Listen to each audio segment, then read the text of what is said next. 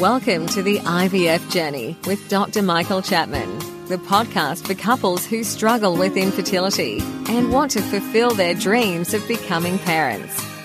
To access previous episodes packed with ideas, solutions and tips that actually work, head over to Dr. Chapman's IVF podcast on iTunes. You can also ask questions by contacting Dr. Chapman's rooms on 1-800-111-483 or by emailing him michael.chapman@ivf.com.au. Hi, this is Professor Chapman. Recently we've been doing some Facebook Live sessions where I've been answering questions from the listeners and participants.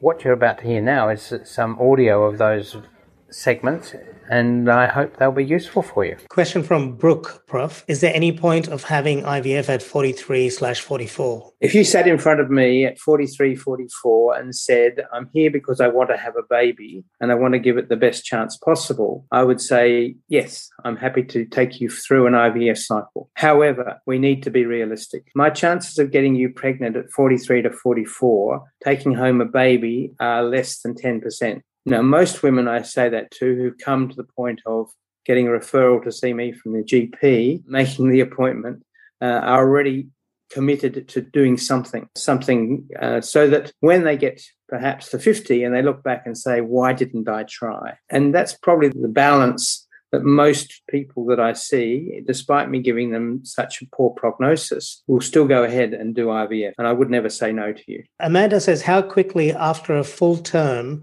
pregnancy can you safely do another stim round? The things that interfere with hormones are potentially the breastfeeding. If you're breastfeeding and your prolactin levels are high, perhaps that's not a good time to be doing IVF. But if you've weaned a baby, within a month or so of that, I'd be more than comfortable taking you through an IVF cycle. If you breastfed for 3 months and now you've now stopped, then that's fine. Get on with it. If you're breastfeeding and you want to keep going till 12 months, then maybe you should be putting it off at least until you start to get regular periods. And you should be getting the doctor to check your prolactin levels to make sure that it's not elevated. Question from Kristen, Prof. I'm currently in the process of being diagnosed with endometriosis, but over 12 months ago, my partner got tested and the results were the worst.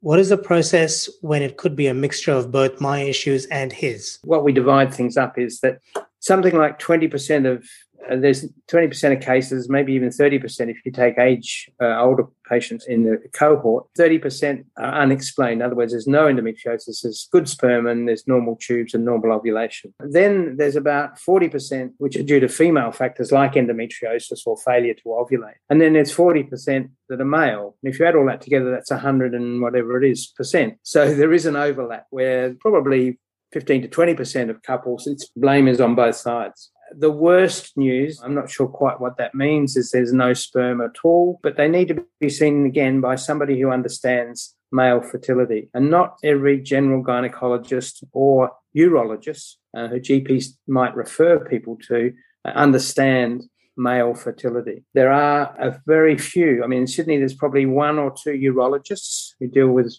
prostates and that sort of thing who also understand male fertility. Most of them don't. Amongst gynecologists, there's the group who've done the boards with our college for REI, and that's reproductive endocrinology and infertility, and we are trained in male fertility. So finding someone who's got the CREI is going to give your husband the best chance of finding out why and possibly how we can improve it.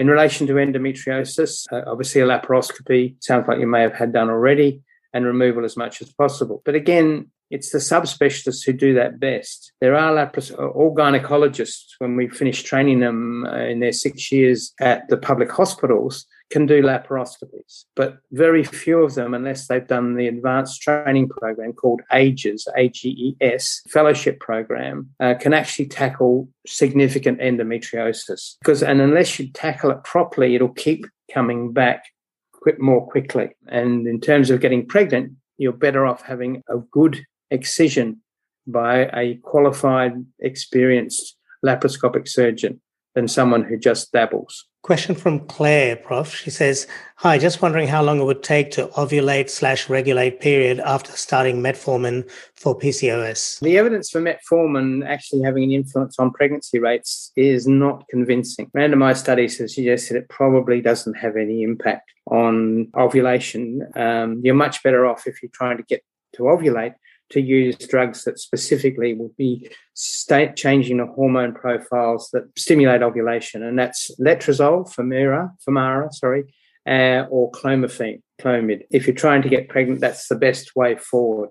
Now, if you're taking metformin to control your insulin resistance and your obesity, yes, take it, that's fine, but it won't in itself change your chances of ovulating. You can use them together, metformin and one of these other drugs, ovarian inducers. But again, you need to be seen by somebody who understands both sides of that story. Should I have more than one embryo if that's an opportunity? I presume you're meaning transferring more than one embryo at one time? It's a question we often get asked, particularly if you've been unsuccessful in one cycle or another. But single embryo transfer is not as successful in terms of pregnancy rates as putting two back. But putting two back certainly doesn't double it. It raises it a little bit. More importantly, if you do happen to be successful with both embryos and you have twins, the cruel statistics are that you're twice as likely to have a baby die from prematurity than a singleton pregnancy. And perhaps even more important is there's 4 times the chance of your babies having cerebral palsy. So when I say that to patients who may have asked about having 2 embryos back, 99.9% of them say, put one, thanks,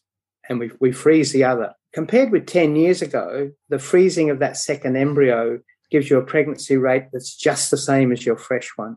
So you've lost nothing by not putting 2 back. But you do gain in terms of potential time in special care units and the sequelae of cerebral palsy and possibly losing a baby. So in Australia, we've led the world in single embryo transfer. Now, 90% of all embryo transfers in Australia are single embryo transfers for that very reason. To give you some context, Brooke was the person who asked if there's any point trying IVF at 43/44. Well, again, if you get to the stage of blastocysts, they're all, if we freeze them, they're as good as frozen as they are fresh. So we'd still only put 1 back. So a question from Michelle. Can you please advise how many cycles of ovulation inductions and IUIs before going to IVF? It's an individual thing. Let's assume you've got polycystic ovaries and you've never ovulated in your life and you start ovulation induction. The data is pretty clear that all you're doing by making you ovulate on a regular basis is to put you back to a normal fertility rate. And the normal fertility rate is somewhere between 15 and 20% per month if you're under the age of 35. So 15 to 20% per month. By 6 months, you should be 60% chance of being pregnant. By 12 months, it goes up to about 75% of women who've been taking ovulation induction agents. What do I say to patients? I'd say do be patient. Let's go for 3 months, see where we are. If you haven't got pregnant in that time, let's make sure there's not anything else that's stopping you getting pregnant, like blocked tubes.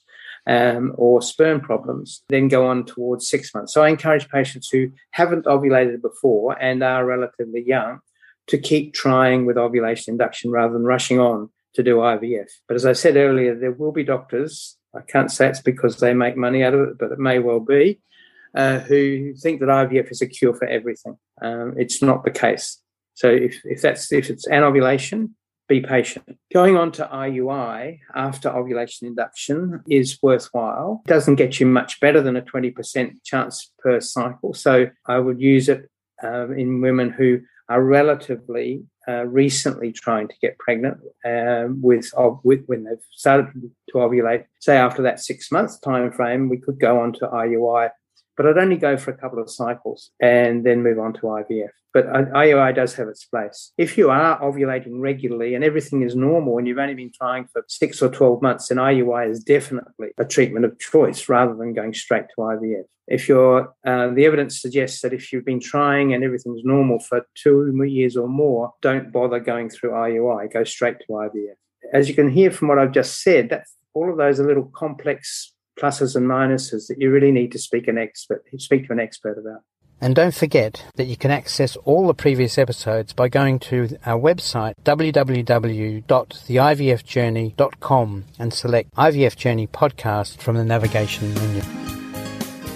Thank you for listening to the IVF Journey with Dr. Michael Chapman, the podcast which helps couples negotiate their way through the IVF journey, all the way to parenthood. You can also ask questions by contacting Dr. Chapman's rooms on 1-800-111 483 or by emailing him michael.chapman@ivf.com.au.